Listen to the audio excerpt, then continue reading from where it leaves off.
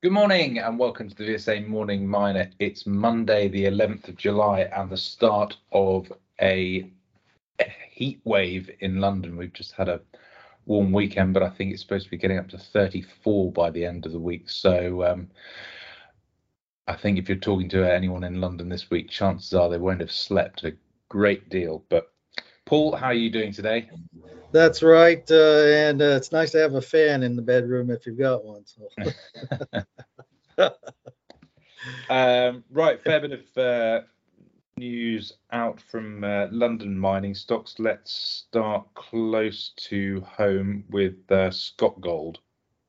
Yes, Scott Gold is the London quoted Scotland gold producer. Q2 production statement update here concerning the Canonish mine up there that they've had in development for a little while now, high-grade underground gold mine. They have declared commercial production now status as of the 1st of July, as they've had 3 consecutive months now of operating profit, which was the management's own threshold on when to declare that. It's a nice production statement too, in the sense that you got a lot more detail than you had under previous management with the company, and it's obvious from the statements made here that they are making a good improvement and progress to make this a viable operation here. 188% increase, for instance, on Q2 gold production to 3,500 ounces over Q1. And they've got a third stope under development now, and the head grade is running better than what they had anticipated on the first 2 stopes, running 19 grams gold per ton. And the mill is recovering at 90% recovery rate. So they're making good progress here now to be able to demonstrate that it can actually produce really consistent ounces on a monthly basis, I think is the best thing to say here, but very encouraging. Yeah, and share price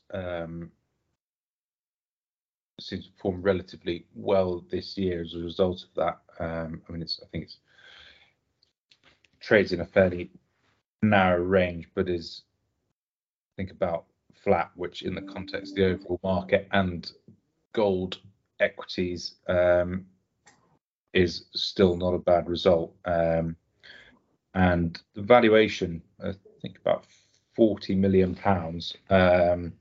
So as you say, I think to justify that, they do have to show some consistency now and hit those profits consistently. We'll stick to the UK and move on to Cornish Metals. Yes, Cornish Metals, the Cornwall-based tin and base metals developer. They have announced they have begun an 8 to 12,000 meter drill program at the South Crofty tin mine, and this is specifically to gain metallurgical core samples to be able to run things like ore sorting tests and things like that.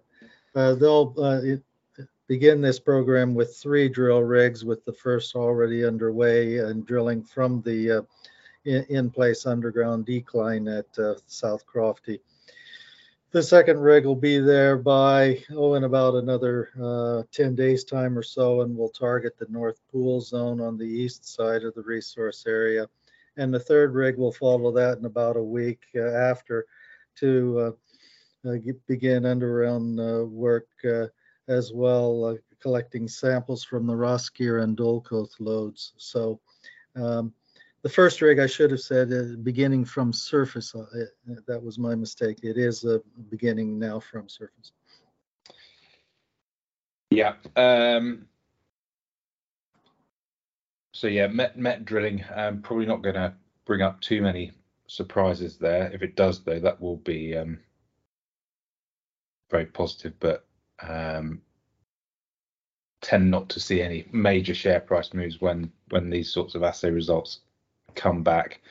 I think probably most investors will be looking at the tin price for recovery in the shares here. Yes, that's right. And then Emerson the potash producer or developer in Morocco, they've come up with a Q2 activity report, haven't they, Paul? Yes, they have, and essentially following up on completing feasibility work for the Kemessat underground muriate of potash project there in Morocco.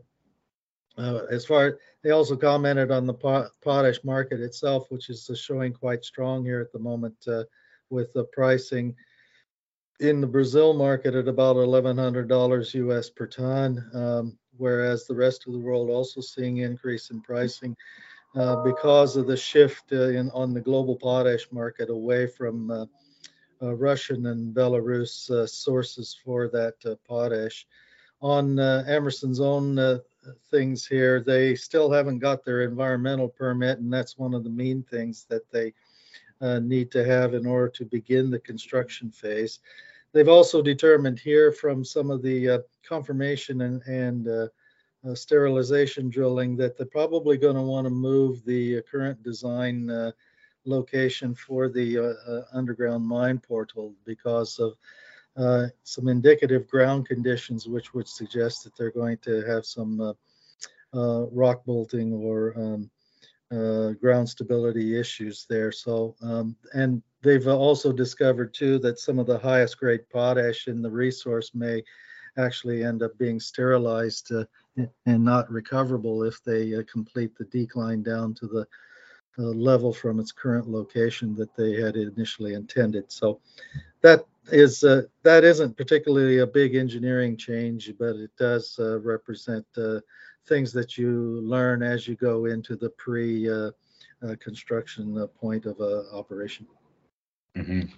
There we go. Well, the fundamentals certainly giving Emerson some tailwinds, and so far they've pretty much done exactly what they said they would do. So everything going well there. I think we'll call it a day there unless there's anything else. No, that should do it for me today. Very good then. All right, we'll be back tomorrow. Speak to you then, Paul. Cheers. See you then.